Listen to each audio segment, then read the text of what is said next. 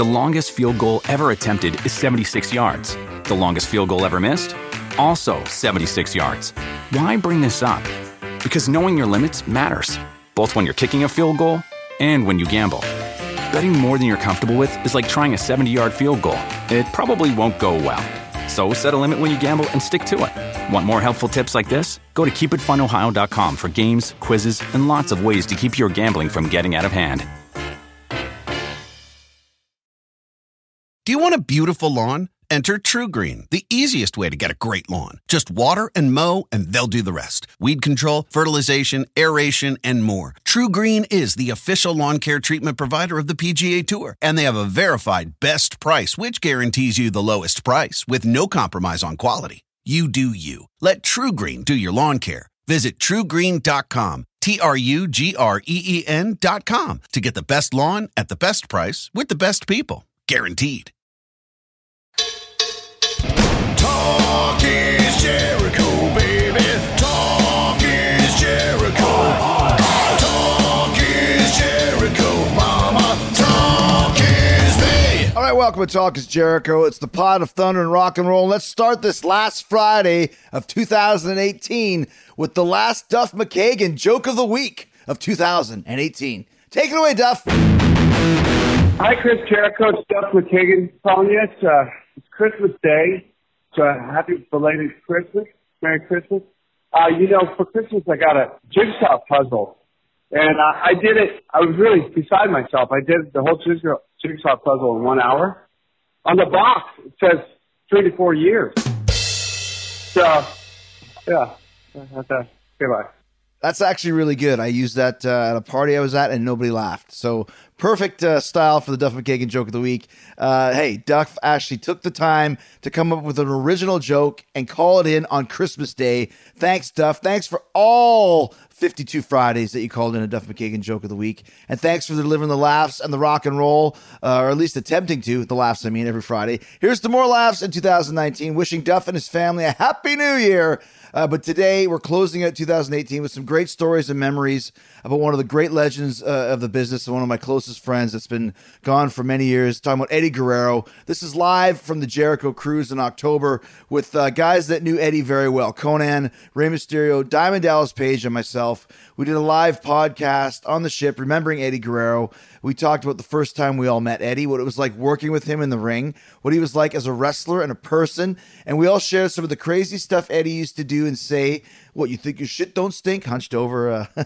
Yeah, what a brother. DDP worked with Eddie in WCW many times and talks about some of his favorite matches against Eddie and what Eddie did for DDP's career. Konnan, of course, grew up with Eddie, talks about his early days wrestling in Juarez in Mexico, El Paso. First time he saw Eddie wrestle in Tijuana. How Chavo Sr. first introduced Konnan to Eddie.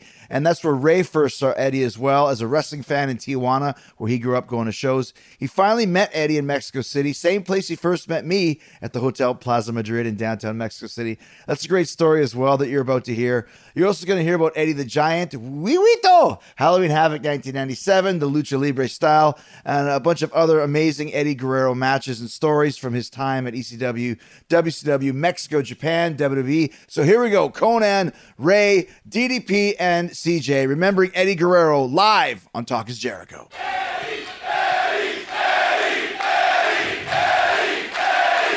Wow. Well, thank you guys for being here. This blew my mind. We were standing backstage and we looked through the curtain and there's nothing but people here. And like I said earlier, your only job, your only rule for me is to have the best vacation of your life, okay?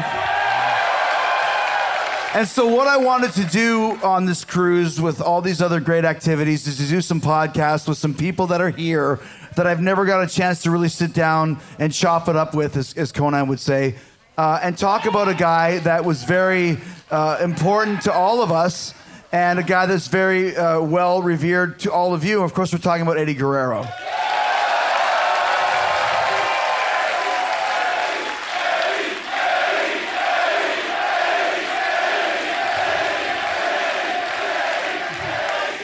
And it's very, it's emotional for us. I mean, Rey Mysterio here on the end. Listen, this guy jumped through hoops to be here. He has to go to SmackDown next week. He had some family obligations this week.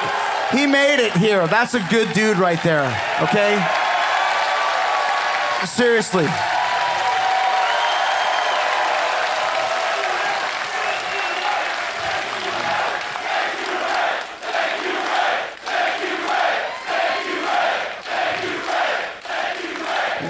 Another one of my oldest friends in the business right here, Conan. We've known each other since 1992. And we got some great stories about Eddie and you. And then also here, another great friend of mine, DDP, who I wanted to involve because he knew Eddie from a different time. We met Eddie in the early 90s. He met Eddie in the mid-90s when we started in WCW. So it's a little bit of a different vibe of the different eras of Eddie Guerrero. So I want to start off with you, Conan. And I know that Eddie and you knew each other very, very long ago. When did you first meet him, and what was the circumstances surrounding that? Big pop for the microphone move. I feel like Dice Clay.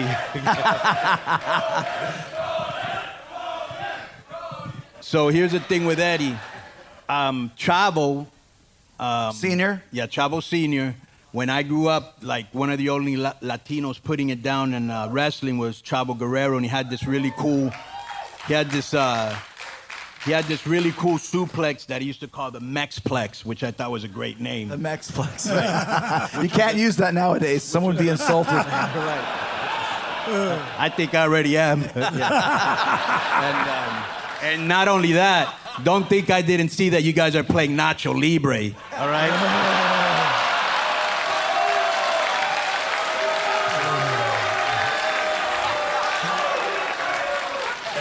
Anyways.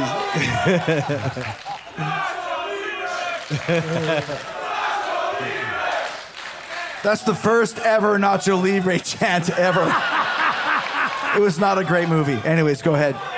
So Chavo was one of your heroes. Right. So I had gone to see Chavo Guerrero, and I went to see like all the young high flyers that, I think, Ray was also influenced by, Cardenal, Thunderbird, Super Astro. They were like all on that show. And afterwards, Chavo stayed to watch Eddie wrestle. And so I went over there to meet Chavo, and he was like, he was kind of criticizing him. Is this in Miami? No, this is in Tijuana. Tijuana, gotcha. Yeah. And arriba Tijuana. There you go. And so he was, so Eddie was in the ring, and he was kind of like critiquing him. And I was like, are you related to that guy? And he was like, yeah, that's my brother. And so like when the match was over, he introduced me to Eddie, and me and Eddie clicked real quick because almost everybody in the dressing room was mostly like Mexicans that just spoke Spanish. And Eddie was bilingual, I was bilingual. He lived in a border city, I lived in a border city. So it kind of clicked. And then when I went to Juarez, he invited me to train in his backyard and stuff. Because at this point in time, you were like really like a big bodybuilder type of guy, just trying to get into the business. Right. At a time when there wasn't a lot of those guys, especially in Mexico, right, where the body types were never kind of those big muscle guys. They're more, I always think of kind of the Satanico or El Dandy, barrel-chested. Yeah. These guys were in shape, but they weren't looking like you with the lats and the abs and the chest. So for Eddie to see you, did he take you seriously at first? Yeah. And so what had happened was coincidentally enough, I had actually quit my job, and I went with his uncle, Rey Mysterio Sr. We went on a tour of like all these places like near the desert, and one of them was Ciudad Juarez, Chihuahua. And I had forgotten that Eddie lived there. And I just went with his uncle. His uncle went to wrestle. And they were like, yeah, who's this big bodybuilder guy? And he was like, yeah, there's this guy I'm training. Was Gory still alive? Yeah, Gory was still alive, yeah. When Gory was still alive, yeah. Right. Yeah. So, and so basically he was like, yeah, do you think he could do an angle? And so that night they did some angle with me, and it got super over. And they were like, we want you to stay here. And then me and Eddie met again, because Eddie lived there in Ciudad Juarez. So, Ray, let me ask you a question. Just a quick segue. The first time I ever met Ray, and this is a serious, true story, was maybe early 1993. So that's freaking 25 years ago with a guy called Art Barr, the Love Machine. And that's... we could do a whole podcast just on the machine. But we were all staying in this hotel called the Plaza Madrid in Mexico City. And Art was in the room, and I had just had gotten there, and Art was... maybe looking for somebody to hang out with, whatever it was. He knocks on the door, and he opens the door, and he's got this, he comes inside with a little kid. And, Wow. He pulls out some alcohol and some other party favors, and he's like, hey, bro, he always said chewing tobacco. Chewing tobacco. Hey, bro. You want to hang out? I'm like, Art, come here. You can't bring this kid in here, dude. We can get arrested. He's not a kid. He's 18 years old. I'm like, this guy? You gotta be kidding me. And it was Rey Mysterio. Rey Mysterio Jr.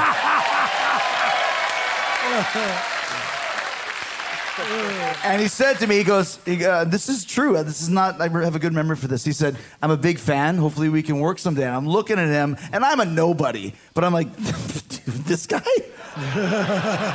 You were Corazón de León, man. How much did you weigh then, Ray? Probably 115.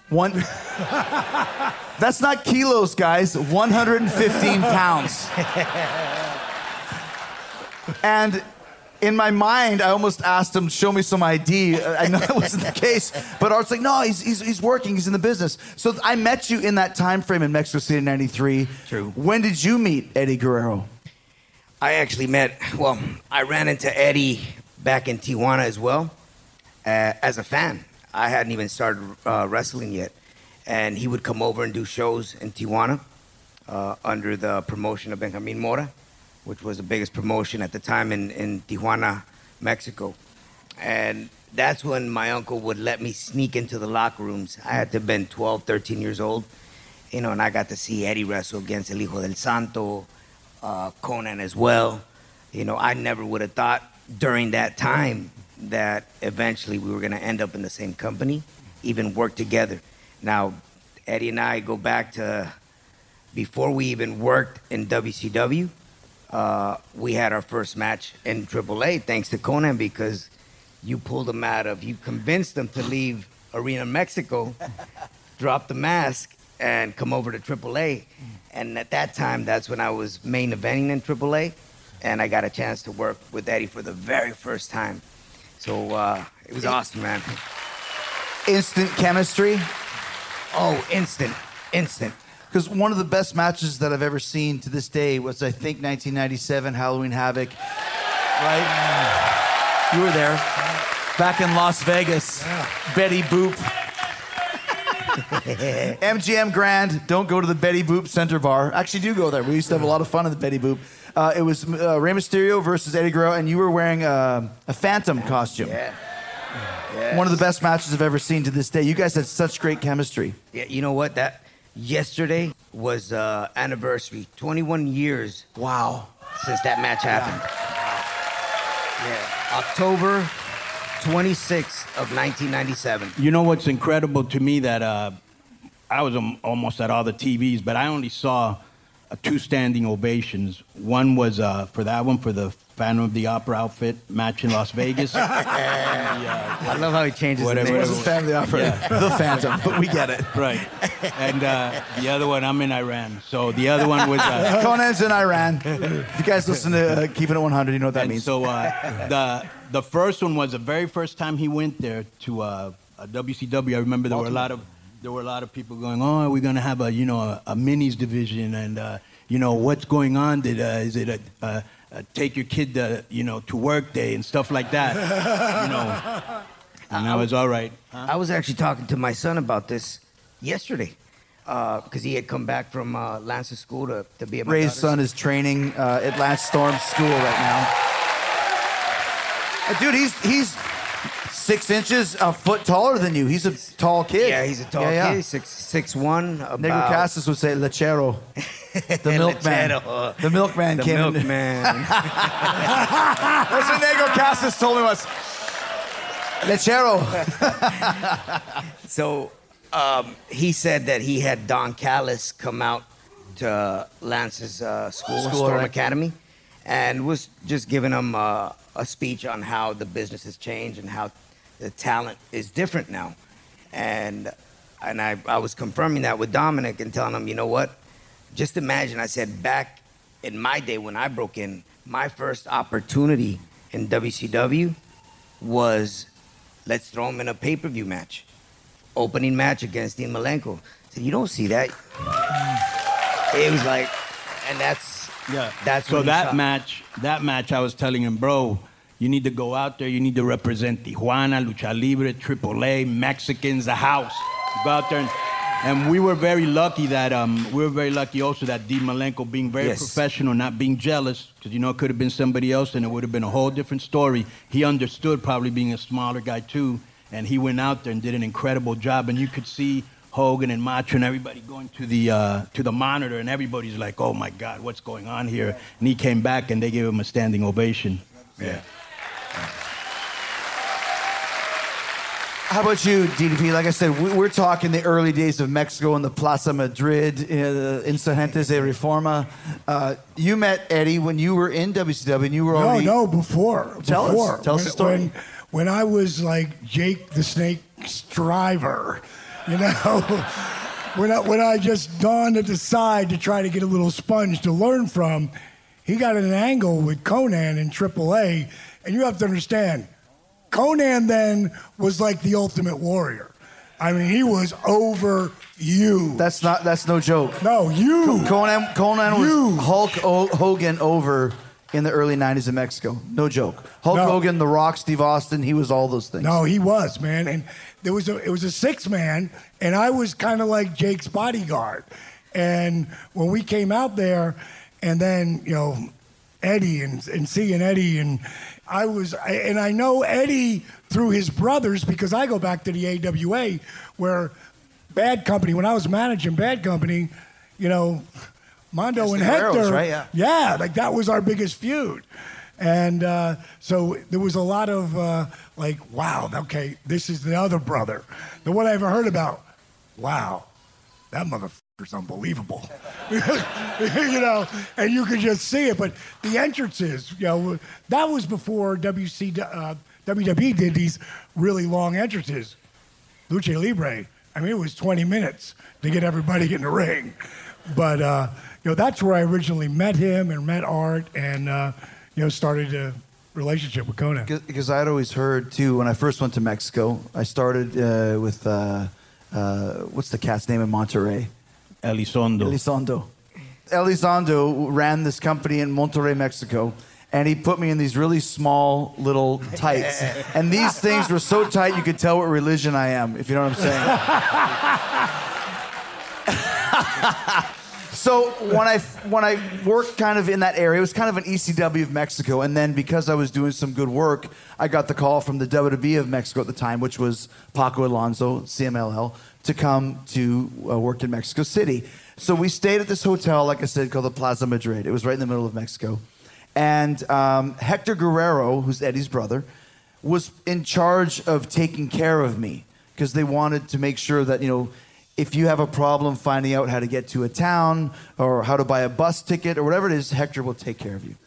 And all I ever heard was Eddie Guerrero, nicest guy, best guy, such a good worker, cool guy, best guy. So I'm with Hector, and he says, hey, after a show we come back, Eddie's in my room. He's staying with us. And Eddie was working for AAA with you guys. You want to come meet him? I'm like, oh, yeah. Eddie Guerrero, like he's like super nice guy. Everyone's told me. I go up to the room. Open the door. Eddie's standing there just wearing tidy whities and nothing else. And he's loaded. He's drunk. Which I never got to meet Eddie Guerrero the first time. I got to meet Eddie the Giant. Eddie the Giant is what we called Eddie when he was loaded. And I met him. In the ring. I go in the room. Hector goes, "This is my brother Eddie," and Eddie's standing there. Eddie had like this almost a hunchback, but the biggest lats you've ever seen. So he would stand there like this. What's your name? My name's Corazon de Leon, but that's just Spanish for Lionheart. My real name's Chris. He goes, I'm Spanish. I know what f***ing Corazon de Leon means.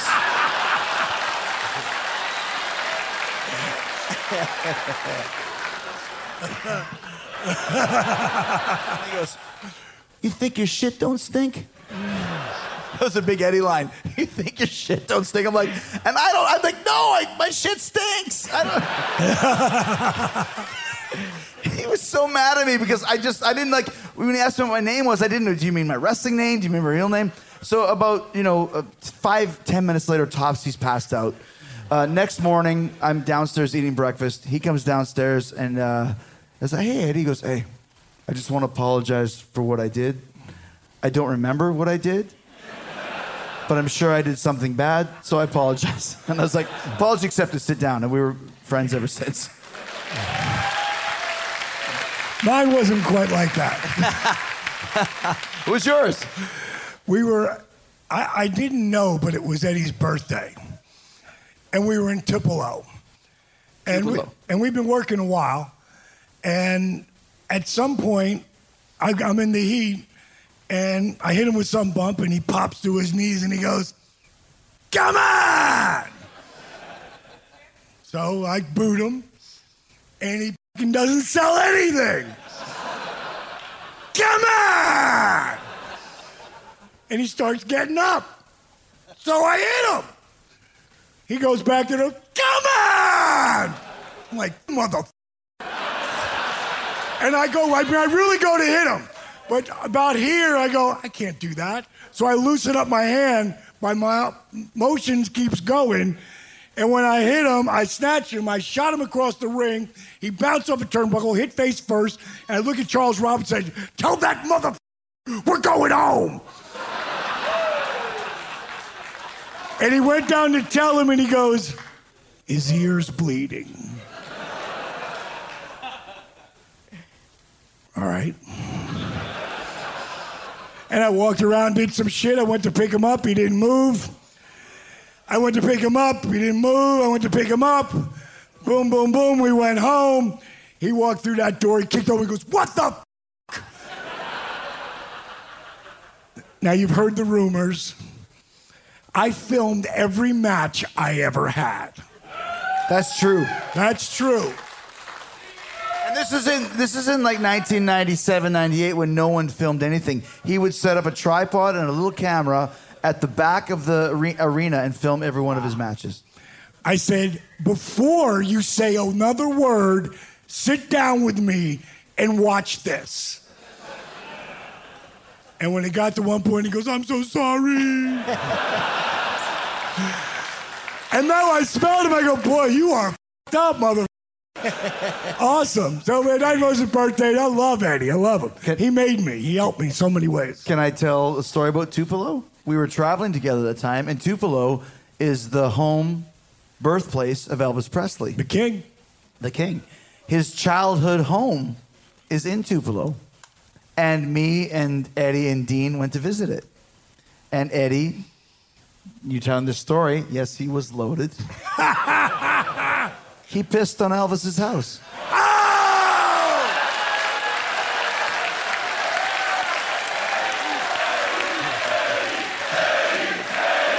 Oh, my God.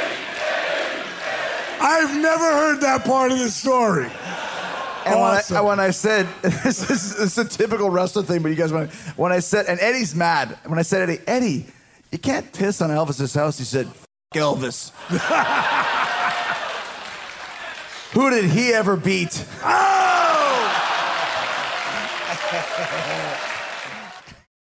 The longest field goal ever attempted is 76 yards. The longest field goal ever missed? Also 76 yards. Why bring this up?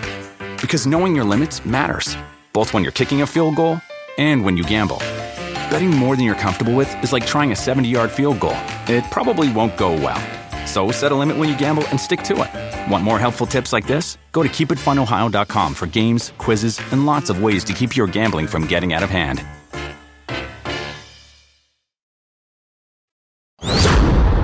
Tell us about Wee-Wito. That's an Eddie term for you, right? He just picked that out, and I don't know, man. He just started calling me that. What does Wee-Wito mean? It was, I don't know. It was more of a sentimental value to him to just nickname me Wee-Wito. Is it a made-up name or is it was made up? Yeah, Wee-Wito. made up. Wee-Wito. Wee-Wito. All of a sudden, he started calling me that. All right, I'll take it. And that's spelled W-E-E-W-E-E-T-O. Wee-Wito. And we actually text each other that Wee-Wito. Wee-Wito, yeah, yes. we call each other in memory of Eddie. Coming. So when I think of all the matches you had with Eddie, and we'll get more into it, but you're talking about that classic with WCW, and then you moved into WWE where you guys worked together so much. What was you guys had such great chemistry, like maybe one of the best pairings that I've ever seen in wrestling history. So good. Where did that come from? Huevos. That means balls in Spanish. With the little sign, right? Huevos. Huevos. I think that just the way we were raised, being second generation wrestlers, coming from a family that grew up in wrestling. My uncle being the one who trained me, and me starting as a young kid. Wow. How old was I, dog, when I first met you? 8 years old? Possibly. 8? Possibly. And he was 8 years old. He was already training with my uncle. Wow. I was just a kid. I mean, so but when I was 18, I weighed 115. Imagine how much I weighed. He weighed 15. There's babies born that weighed more than him. But when you grow up in the business, especially back then, you have a sentimental value for this business, and you cherish it, you protect it, and I think Eddie saw that in me, took me under his wing, and just the chemistry, we just clicked, having the same style, the lucha libre style, him starting up in Mexico, me as well, and then transcending over to the U.S., and we kind of followed his footsteps in a way, because you guys were in ECW, you guys got signed by WCW, then I came into ECW, then I went over to WCW, then you guys went to WWF at the time, then eventually I made my way over. Did you feel, especially in WCW, because it's interesting, times have changed, but at that point in time, I mean, you were on the top of the top. The rest of us, I used to say, was kind of the Indian caste system. Wherever you come in, that's where you stay.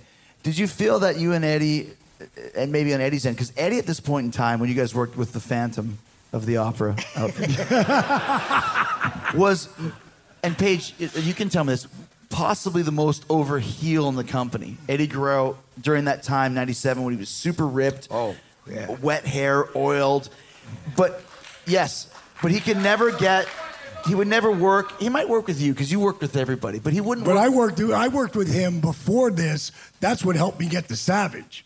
Like, he got me over in a How? spot. In what way? Tell us. Well, if you take like 96, if you look at the beginning of 96, you're going, there's no way this guy draws money, meaning me. And that's true, because no one believed in you. Yeah. Nobody. But no, all the way up to that. But when me and Eddie started to work together, which is around the middle of towards the end of 96,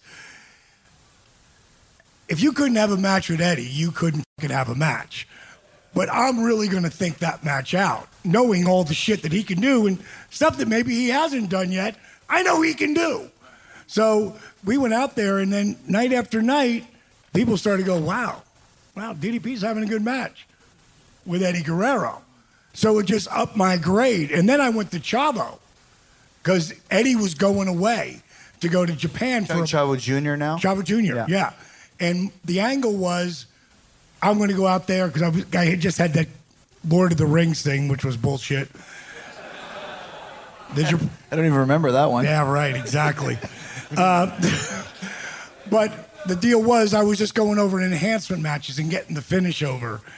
And that's because they wouldn't give me anybody to beat in that scenario. And then they put me with Chavo. They want me to have a match with Eddie Eddie slips over, and then you hit him with a diamond cutter afterwards. I said, how about I hit him with 3 diamond cutters? They're like, all right. And then I take the whip out, and I grab the ref's belt and whip the shit out of him. Chavo comes down, sets our match. First time we work, boom, he beats me. Now it leads to our pay-per-view match. Me and Chavo had a hell of a match. He was young. What was he, 20? Dude, Chavo had maybe 20 matches when he came in WCW. Yeah, he was young, but he was another natural. And we had a good match, and then I slipped over on that with the finish, and then it led to me and Eddie. So Eddie got me over in a way where I love what you think, but I really give a shit what they think in the back. And I'm not talking about The Office. I'm talking about these guys. I care what the boys in the back think, like, okay, dude, now if you just changed this. There was a match where I was working Eddie in Buffalo. I will never forget it. And you know, Eddie, he always walked that line, even when he's a babyface, of being a heel. So they started chanting DDP, and I grabbed that mic. And I said, the last thing I need is you sons of bitches cheering me. And what happened, they shut up. That's not the reaction I wanted. They listened. Sorry. So Eddie goes over on me at the end. I go to the back. Scott Hall pulls me over. He goes, what the f*** are you doing? I go, what are you talking about? I'm just being a heel. He goes, no. You care that they react. You're a superstar. Start thinking like that. So it changed my way of thinking at that spot, that moment right there. So now we're at Halloween Havoc, and I've been beating up on Eddie on TV pretty good. He's supposed to go over 96 Halloween Havoc. He comes off the top rope like he do, bringing down to me on the floor, keeps going. We get towards the finish, and I go to do something to him, and he goes, diamond cutter. I go, no, Eddie, you're supposed to go off the top. Diamond cutter. Okay. Watch that match. I mean, it's from here down. Boom. Pin him, 1, 2, 3. He had torn, like, the white cartilage, you know, Wow. In the ribs. But he did it, like, 3 minutes earlier. And he kept going. He could have done the finish. Oh, no, he could have just said, small package. Right. I'll small package you. Right, like, okay. But he didn't. He called that finish, which was not the finish. Yeah. Boom, 1, 2, 3.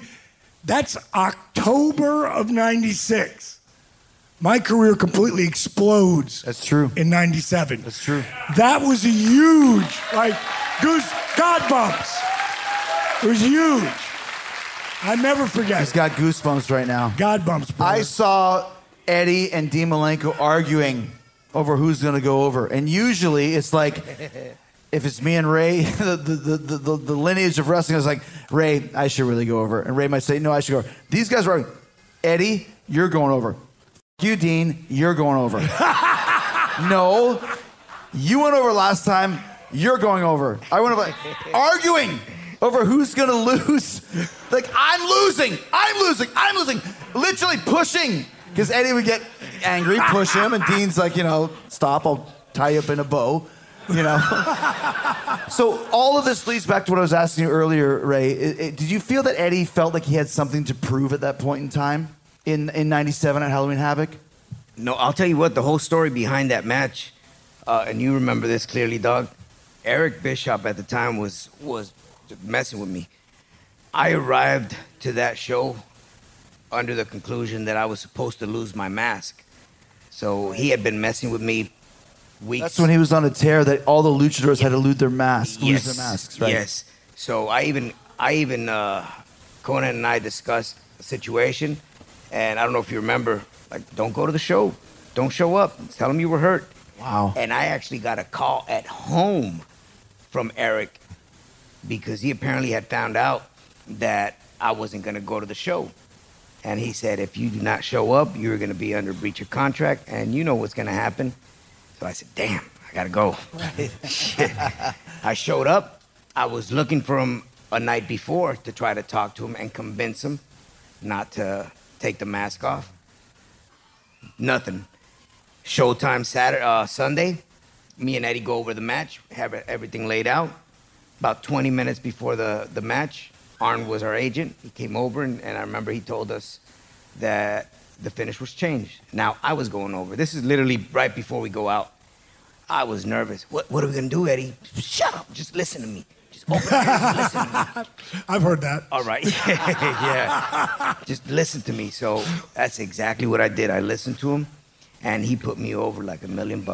And we did things that night that we had never done before, but the timing, and again, that just goes to show the chemistry that we had, and we hadn't worked that many times prior to that.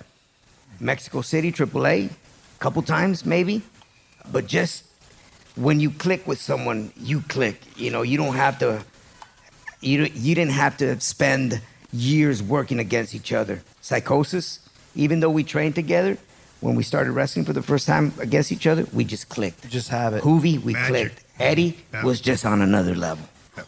And then, which happens with all of us. There's guys that we meet for the first time and you just automatically click, right? But like to me, it was like you're getting one of the greatest wrestlers who ever existed, Eddie. Ditto with Ray, right?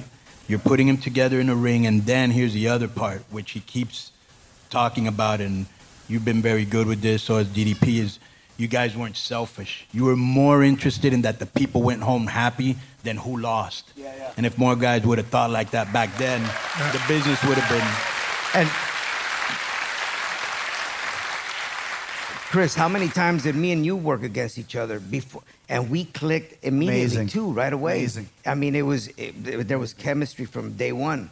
You know, we've always had that. But we all came from the same, and this is not like back in my day, which was a Wednesday.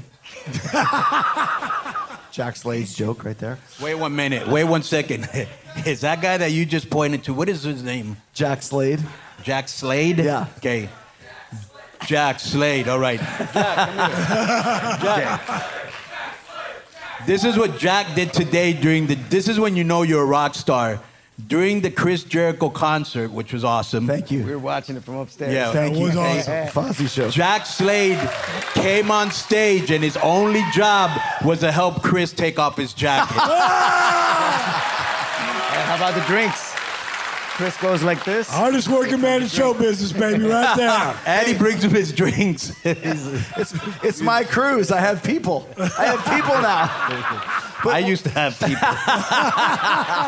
But what you were saying, and we came from a generation, and I always respected you, Paige, because in the WCW era, which was my first worldwide company, there was it's just the way that it was at the time. I love all the guys that worked there, but there was a certain level of these guys are on top, these guys are not, and we were there. You kind of flirted in that area, and you were there, but you always showed up at the house shows.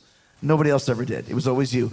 So working with Eddie and working with Dean and Ray and Benoit and all of the luchadors, and you know, we understood that, listen, we have no chance other than just doing the best possible matches we can. And whether you win or you win or you win or the few times I got to work with you, I don't care. I just want to have good matches. And Eddie was always about that. And he even told Chris, me... can I interrupt you? Please. I have to tell you, one of my favorite diamond cutter ever, I'm getting ready to do the Malone and Rodman thing. And I'm going to work with Eddie on Saturday night. And we're the main event. And he walks up to me. You know how he saunter up. Diamond. Always saunter up. That's great. Saunter up. Diamond. How about, Hey, bro. How about, bro? We do a diamond cutter out of a power bomb. I'll tell you what, I'll give him this one. I go, but your junk's in my face like there. How do I get you out? He goes, no. He goes, just roll me up on your shoulder. So I snatch him. I pull him up. Now he's laying over me backwards on his back. I go, what do I do now, Eddie? He says, boost me. And I go, and he flips and he just slides down my back. And I look at him, I go, bro. If we could make that happen, That would be magic. Go and look. It's the greatest. It's called on YouTube, The Greatest Diamond Cutter Ever. Wow. He pancakes up in the air as I flip through, and it's absolutely perfect, and I go berserk. That was all Eddie. It was all Eddie. I just fell down. I just fell down. Eddie, to me, when you look at his lineage and his career, like a guy that came in, there's Jack Slade delivering drinks now. Jack Slade. Make sure to check out Jack Slade's ProWrestlingTees.com. He's got as many shirts as Jojo Feeney. But Eddie, calm down. My show. Shh. Okay. The thing with Eddie is that if you look at he came in. Let's say when he came into the WWE, for example, he came in with Chris, Perry Saturn, and Dean. They were called the Radicals, and I heard right for the amazing combination. Now, if you look at those guys, Chris Benoit, Dean Malenko, Perry Saturn, Eddie Guerrero, into the WWE system, who's going to make it, right? Right from the start, I vividly remember this. 2 weeks after they got there, I heard from a very high source, Vince says Eddie's the guy. And I was like, really? Eddie's the guy. He's the one. Out of all these other guys, like Perry was all big, and Benoit was Benoit, and Dean was Vince, Eddie's the guy. Because he checked off all the boxes. He didn't have the size, but he worked like he was a giant. He thought like he was a giant. He could do anything, as all of us know, and he had the character and the charisma. And lo and behold, Vince is a genius, and Vince knew what he wanted, and Vince made him one of the biggest stars in the company. But that was right off the bat. He saw that, which I always thought, wow, right away you could see Eddie's charisma and character coming through. You're talking about, well, first of all, before we go to WWE, which they hadn't seen in WCW in all the time he was there. Well, they never gave him that push either. And Right. I was a big guy about that because I wanted to work with. Yeah. I'd work with Eddie, but I wanted to work with Chris too, and I wanted to make Benoit. him. Yeah, Benoit. I mean, he was unbelievable. But you were always, and this is not a Winston Wolf sucking each other's dick session. But you, like I said, and you know this, dude, and you know it too. We would go to a house show in Tupelo, and the first 3 matches would be luchadors, and you guys would actually the first match would be me and Dean, and we would have to work until you guys got there. Just get there. It wasn't our country. We got lost easily. There's no joke. I remember We had no GPS. You guys, the luchadors aren't here yet. They're all traveling together in a van. There's 8 of them.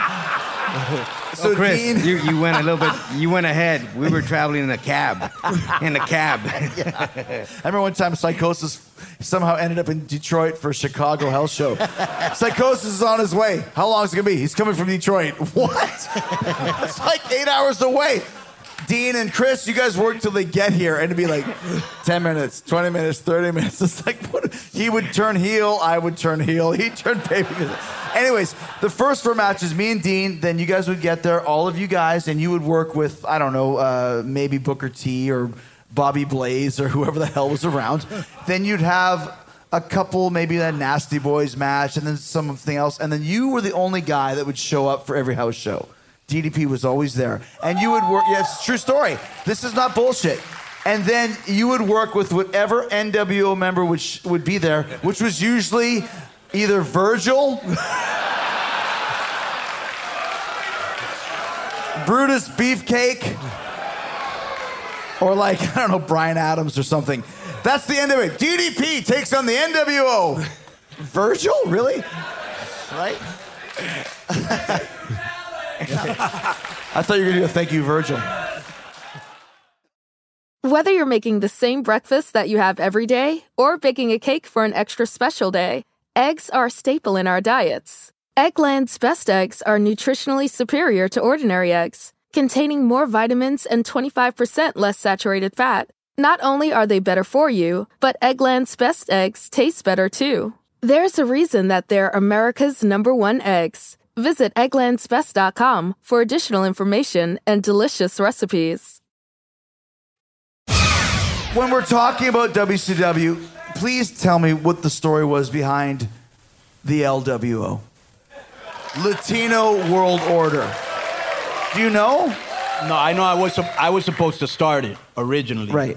So originally, I think that was an idea maybe of Jason Hervey and... Jason Hervey? And, where the hell was Jason Hervey coming up with ideas? Yeah, well, that's... I'll tell you what, I got to put him over. He had a really good mind for the business. He was... No, he really did. He's the first guy that told me about it. And he was like, yo, we're going to do this LWO thing. He goes, and we want you to be the leader of it. But at the same time, Nash wanted me to be in the Wolfpack. So they just decided that I was going to go to the Wolfpack. And he went to the... and then they sent Eddie over to... and I was so happy, bro, because finally Eddie was able to show, you know... his personality. Yeah, his personality. Because even in Mexico, and I remember I did a shoot interview once, he got really hot. Because I was like, you know, in the Gringos Loco, the least charismatic one is Eddie. And he called me up and, hey, why'd you say that? I go, because it's true. He goes, you don't have to say it. And Gringos Locos was Eddie and Art Bar, Love Machine. Right. But we were like... At the time, that's true. Yeah, we were like the charisma guys, and he was like the wrestler, and the shooter, you know, and Art was that entertainer. He was more of a Benoit style, right? Yeah. Just wrestle. Eddie had, Eddie. Yeah. Art did the but at the same time, talking, and Eddie did the walking. Huh? Yeah. But at the same time, it's just like he grew from that, and he grew into WCW. Bro. And they didn't get to that spot. By the time he got to WWE, he was ready. To me, let me tell you what popped me, and to me it was like, okay, finally they're seeing the Eddie that we see. Because, like, for example, and we've all said this, how hilarious is Dean Malenko backstage? Funny. Has he ever shown that on TV? Exactly. No. And some guys are like that. Brad Armstrong was like that as he well. was the Brad funniest. Armstrong, God bless him, funniest guy And backstage. Chris Adams. Chris Adams, too, yeah. But in the ring, couldn't show it. And so, you know, when Eddie did that to me, which was, even to this day, I still laugh at it, that incredible skit where he said that some luchador had stolen his wallet and he needed to take off his mask so he could see who it was. That's WCW, right? Yeah. Go Google this. It's so funny. He told the parka. Yeah, right. So, like, one guy takes off the mask, put it back on. Oh, put it on. But he would always increase his Chicano accent. Yeah. He'd be like me going like, how's it going, eh? What the going on? You want to drink some beer? Like a Canadian accent. He would do that as a Chicano, like, hey, put on your mask, vato. What are you doing? Like, it's like Cheech and Chong shit. And then another guy took off his mask. Oh, were you in a fire? You know, and then this other guy was like, were you in a fire? Yeah, this other guy was like, took off his mask. Hey, you're a good-looking guy. Why are you wearing a mask? Hey, you know, like he went through all these gamut of emotions. That was incredible. Good point. What a tremendous why not on a podcast. But he went through all this gamut of emotions and in that one little lineup thing, you know, and I was like, okay, Eddie, show him what you got, you know, and he that was showed it all right there, just in that area. Right. Can we just please tell the quick story about when it was you and me and Eddie, maybe Black Cat, I don't remember who it was. I'm not sure what it was. And you were talking about when you went to, we were in, maybe was it Laredo or Montemoros or something, right. A border town. We went to a mall. I told you he'd get me back. It was Easter. And the Easter Bunny was there. And there was a bunch of people hanging around the Easter Bunny, but Conan got mobbed. And afterwards, we were in the room, and we were talking about it. Yeah, the Easter Bunny was there, but Conan, you had so many more people there. Do you want to say it or should I? I heard whoever. I'm more over than the Easter Bunny. On his day. On his day. I told you it was over. Conan is saying this, looking out the window, and me and Eddie are sitting behind me going, and I've used this. I use this with everybody in New Japan Pro Wrestling. He goes, just being in the ring with me puts you on a different level, bro. How great is that? We love that. We love that. Oscar.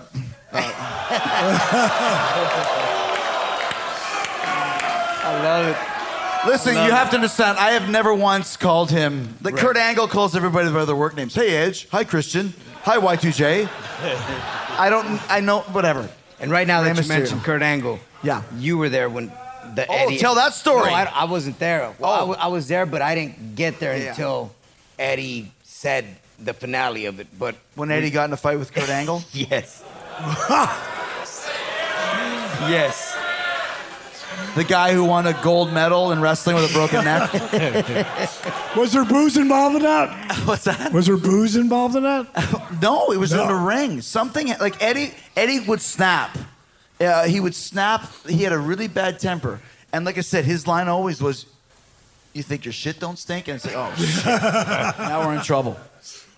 And something happened in the match with Kurt and Eddie to where in the match, it was a SmackDown show. Yeah. They got in a fight in the middle of the ring. I don't know why. I don't know what happened. There might have been a miscommunication. Kurt was very green. Eddie was very intense. And afterwards came back and Eddie, "You think your shit don't stink?" and took a swing at Kurt, and there was a fracas, a brouhaha. And Eddie called him out, right? Eddie called him out. Eddie said, "You think your shit don't stink? What's wrong with you?" And there was an issue, and Kurt tied him in a Christmas bow. Like that. You know, and like I said, if Kurt was here, he could tell the story better. But Eddie would not. Eddie challenged Road Warrior Hawk to a fight. Eddie's this tall. Road Warrior Hawk is this tall. That didn't end up very good for him. I don't know if it was Chavo that calmed Eddie down after the Kurt Eddie incident, and Chavo told Eddie, well, man, why'd you pick a fight with Kurt? What were you thinking? Well, shit, I wasn't thinking, man. That's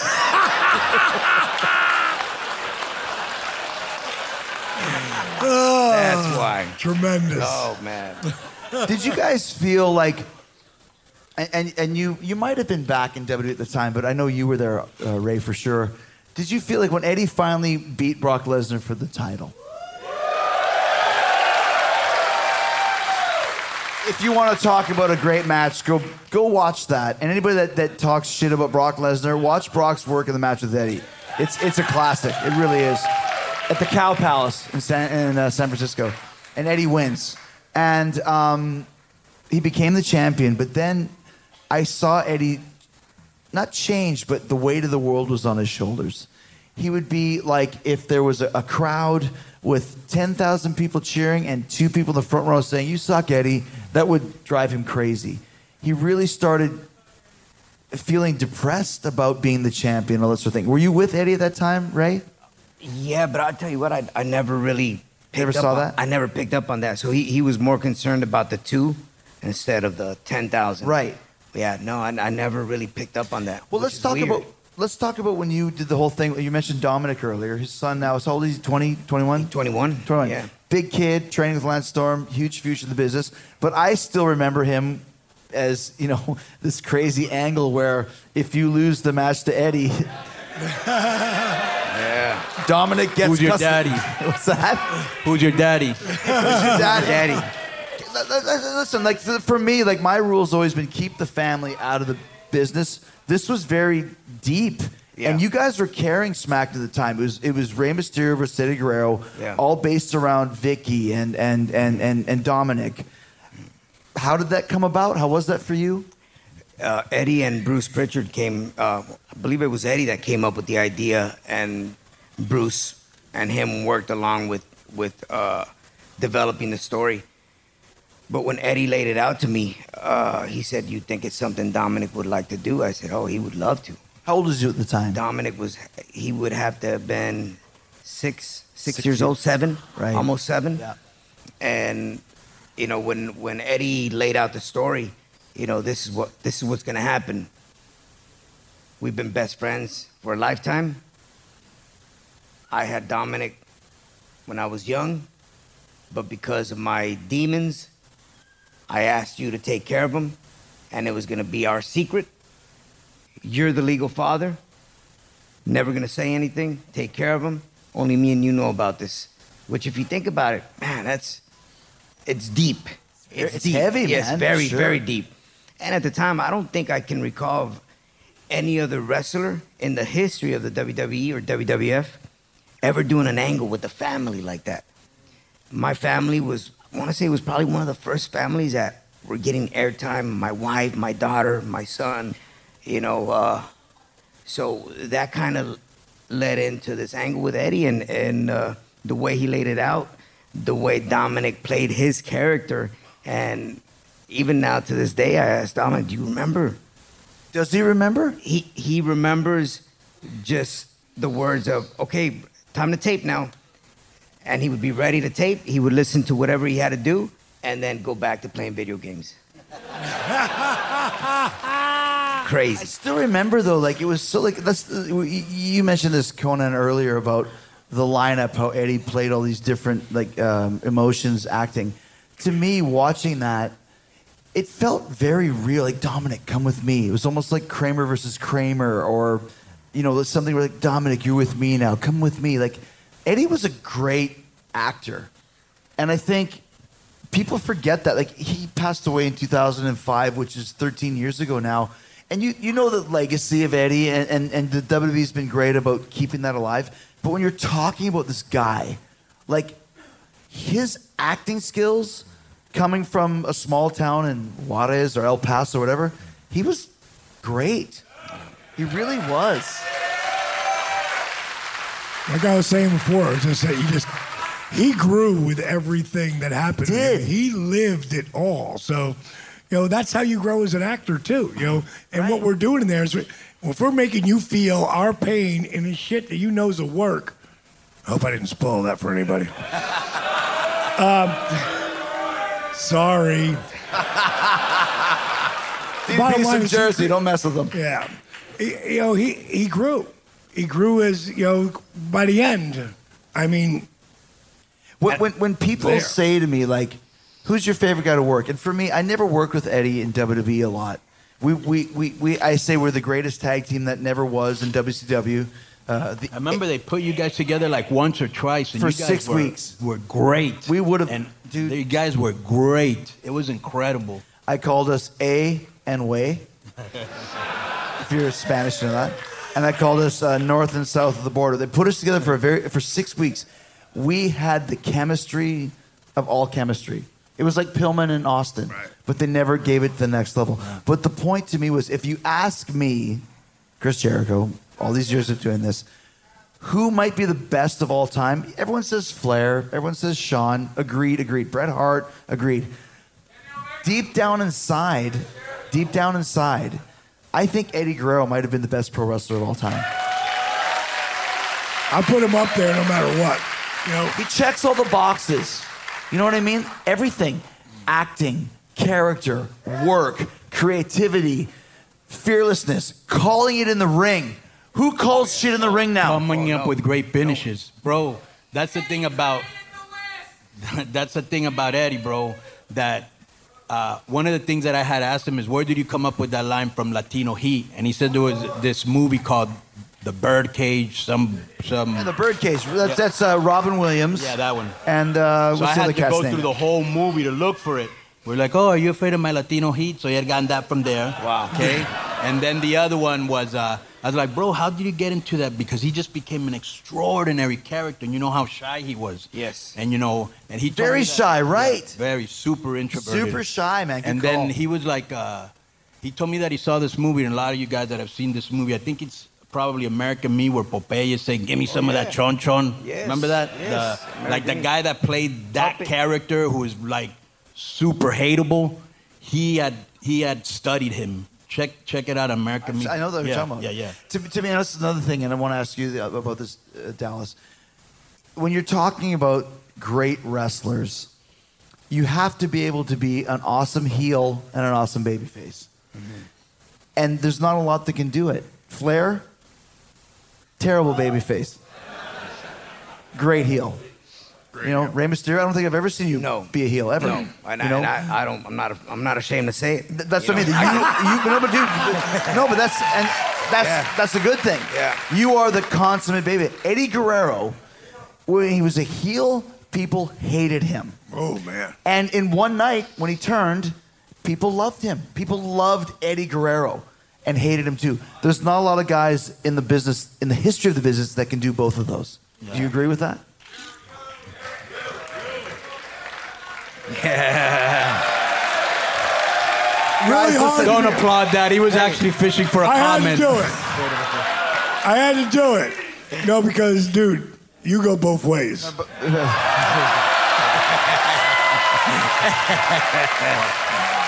But so could Eddie. But so could Eddie. He can go both ways, you know? To me, I appreciate it, but I can't hold a candle to what Eddie Guerrero was, you know? To me, like I said, that to me was why I feel he is one of the all-time greats. I agree. You have to. What I love about being when someone starts as like Ray did, pretty much a babyface his whole career. The only other person I know is like that, Steamboat. Steamboat a great heel? No, he was never. Just longevity as a babyface. I'm going right there, Yeah. babyface. So, Yeah. But Stinger too. Sting Good call. was maybe a heel early with that thing he did with Warrior. But Yeah, after no that, one he was wanted to see that. straight, stone wanted cold to see him as a babyface. babyface. But as a babyface, working both ways.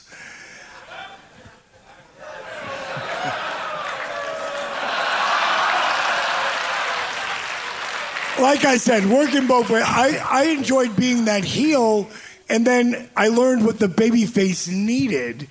And Eddie, he could go both ways, and no pun intended, because he got what both sides meant. Who needed what?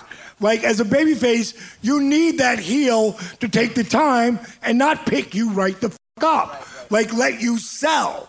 It's selling, and it's kind of because things are so fast today, not that it's bad, but if everybody just took another second back and sold what just happened, you would react way more.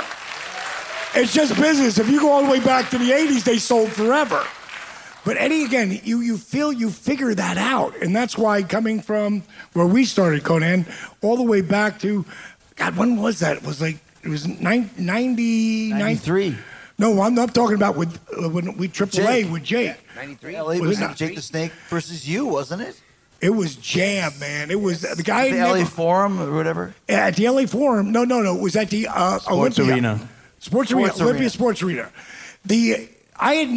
Wrestling is just very cyclical. And right now, thanks to you, another huge resurgence in all of wrestling. But wrestling was in a downturn, big time. And I had not seen the crowd. Like, Jake had such heat with Conan. Like, when the shit hit the fan at the end, Jake was down. He had taken, what was the little guy in the white outfit? What was his name? Aluche? No, the little guy. Mascarita Sagrada. Mascarita Sagradas. He does the splash off the top rope to Jake, and he snatches him and body slams him and comes down on him, and the place comes unglued. They were throwing shit at Jake. At one point, I'm over on the ringside, and they throw a toenail clipper, and Jake trapped it. He goes, "We're getting the fuck out of here." And then they were throwing piss on us and all sorts of shit. It was. But the match that night was Los Guerreros Locos. What is it? Gringos Locos. Eddie Guerrero, Love Machine versus Octagon and Santo.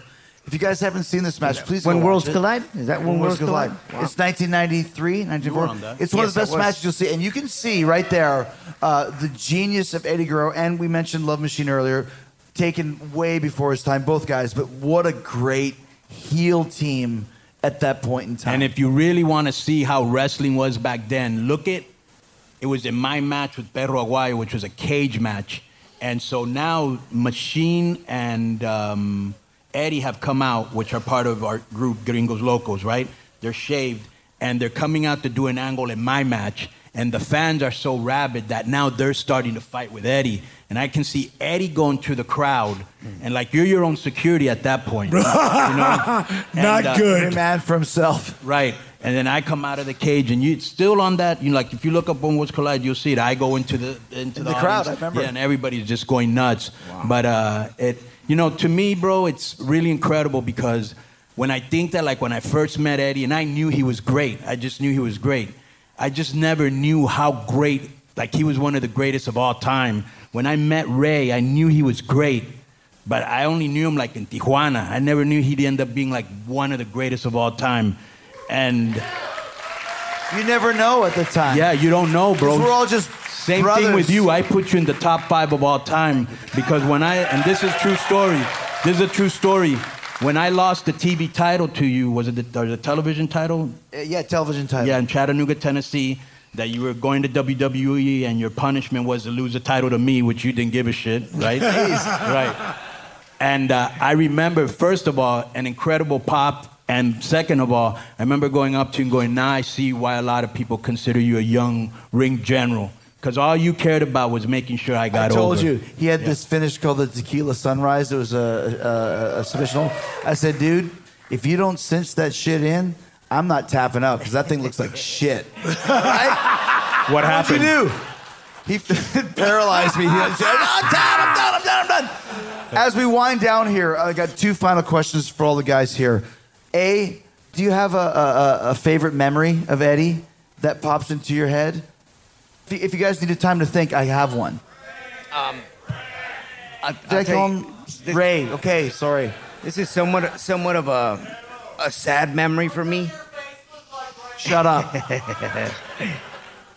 The last time I got to see Eddie was on a SmackDown TV taping, and he was reading me a verse from the Bible. I've never told this story, I don't believe. And, you know, the following week, we were supposed to meet up Sunday to do a pay-per-view in Minneapolis and then fly overseas. That's when we used to do the charter planes. We would all jump on the plane, fly together. And Eddie, at the time, was living in Phoenix. So Chavo was flying on the same flight, and I was supposed to be on the same flight Saturday afternoon. We were going to connect in Phoenix. Eddie was jumping on that flight, and then all 3 of us were going to fly over to Minneapolis. I decided to take a red-eye that night, so I didn't get a chance to see Eddie. And when I took the red-eye that night, and I arrived into Minneapolis about 6:30 in the morning, took a cab, got to the arena, and when I got there, that's when they broke the news. I was getting my bags out of the cab and walking into the arena, like, did you hear about Eddie? I said, no. What happened? And they broke the news right away. Eddie had passed away just a couple blocks away from the arena. I sprinted over there. Chris was already there. Dean was already there. Chavo was there. Dr. Rios was already there. And just it sucked that I didn't get a chance to see him there.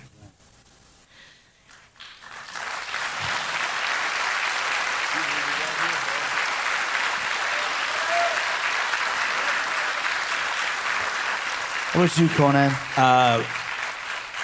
This tells you everything you need to know about Eddie because, you know, we all go, again, through a gamut of emotions. Sometimes he was mad, sometimes he was happy, sometimes he was drunk, but we loved Eddie however we could get him because he was Eddie. And to me, something that really touched my heart was he was right about to go back to WWE, and he was like on the indies. And he was kind of telling me everything that had happened with him and Vicky, and that he like had another kid and all this other stuff. And we were talking, and I remember that this fan had interrupted us. And most wrestlers would be like, "Hey man, can you wait till we're done talking?" I was, "Yeah, what do you need?" So he went over there and he opened up the Bible, bro, and he was reading him some scriptures, and he goes, "If you ever need anything, here's my number." And I go, "You're such a worker. You're just giving out your number and telling people you're going to call them." He goes, "No, I gave him my number." You know, and I thought that was beautiful, yeah. To this day, I could tell you 1,000 stories, but to this day, I always tip waiters or waitresses 20%. Because Eddie told me, bro, tip them 20%. It means nothing to you, but to them it could mean paying their power bill or paying their electricity, whatever. And it's such a little thing, but dude, every time I go eat breakfast, lunch, dinner, you name it, drink at the bar tonight, when you get the bill, I look, if it's $10, I tip $2. If it's $50, I tip $10. Because Eddie told me, always tip 20%. That's what I remember. That's my Paige. I didn't finish tonight's story. It's funny how I've been really sidetracked so many different times when telling that story about Eddie and at Halloween Havoc. Right. But afterwards, we were in the back, and I pulled him aside. I said, dude, why didn't you just small package me? And he looked at me and he said, it's your time, bro. And I swear, like, and it was so weird because Barbarian in that Lord of the Rings match, we ended up being together, me and him at the end, and I had to lay out the finish for him. And I said, and then I'll shoot you in the ropes, you turn it around, and I'll do-si-do and slip you over the top rope. And he goes, no, brother, I take your finish. And I go, bro, you don't have to do that. You already took it earlier in the match. And he said, no, bro, it's your time. And then when Eddie said that to me, I was like, wow. It just hit me. True pro. It was strong. Last question. Favorite match ever with Eddie Guerrero? Halloween Havoc, 97. Phantom of the Opera. Phantom of the Opera. You? I'm going to tell you something. I trained a lot with Eddie, and we were like way ahead of our time because we were watching Japanese tapes. You were probably from that era too. And so we were watching all the stuff that the women were doing in the 90s. You know how crazy they were? Toyota. Yeah, all Amazing. them. So we were like studying what they were doing, and we were just studying like what New Japan was doing, and we do it in Juarez. And I have all these matches that are still on VHS tape that I'm going to be transferring pretty soon so people can see it. And you can see a young Eddie Guerrero, just like there's stuff of young Ray that's incredible that I'm going to put out. You're going to pop. Can we see a young Conan in Juarez with the animals and like remember that? And the lats. Yeah. Conan the Barbarian. And the dreads glued onto your head. My favorite match with Eddie Guerrero, not opponent, but as a team. Eddie Guerrero, Chris Jericho, Clash of the Champions from San Francisco. You guys can find it. Versus Ming and Barbarian. Dude, I'll tell you what. This match was brilliant. And nobody watched it. Nobody cared. All they talked about during the commentary was NWO. But if you watch this match, Chris and Eddie versus Haku, Ming, and Barbarian. Oh, what year so was that, great. Chris? 97 or 98. One of my favorites. I love it. So good. Wow, that's very random. I'm going to look that up. Dude, I'm telling you guys, watch it, please. Because you got two giant Tongans, not Samoans, Tongans, who were also... Killers. The killers, but the best guys. So loving. You so talk loving. about guys that so just want to have a loving. great match. They did everything for us. Such a great match. I love it. Thank you. Paige? Just watching what they did at Halloween Havoc. I mean... What about for your match, though? What was your favorite match that you had with Eddie? Oh, that I had with Eddie. Oh, wow. You won't even be able to pull that up. You don't have to. I just want to from your memory. Okay, Buffalo. It was like that show. It literally that match with him. I came to the back and everyone went like, "Dude, like, yeah, you're like, wow." Like again, it was as much as we were entertaining the people. Again, I cared about the back. Me and you sat there and watched later on Flair and Savage, and we were like, that's what being over is all about, not having to do anything. Right. And own it. And then 2 years later, you were there, which was incredible. Because you were like, I hope one day, you told me that, one day I hope that I can do the same thing and have the same reaction. 2 years later, you were doing it, bro. So you were like always one of the hardest working guys back there. Thank you, brother. But again, and this is a tribute to Eddie. It's a tribute to Eddie because each one of us have a different story, but it's all the same thing. The cat's going to be remembered like long down the line because people are going to keep those stories going, and because of Exactly. Listen, guys, we're done. We have to go. There's so many other activities, but I honestly love and respect all these guys. That's why I invited them to do this. And we love and respect Eddie Guerrero. So I'm glad we got to do this. We love you, Eddie.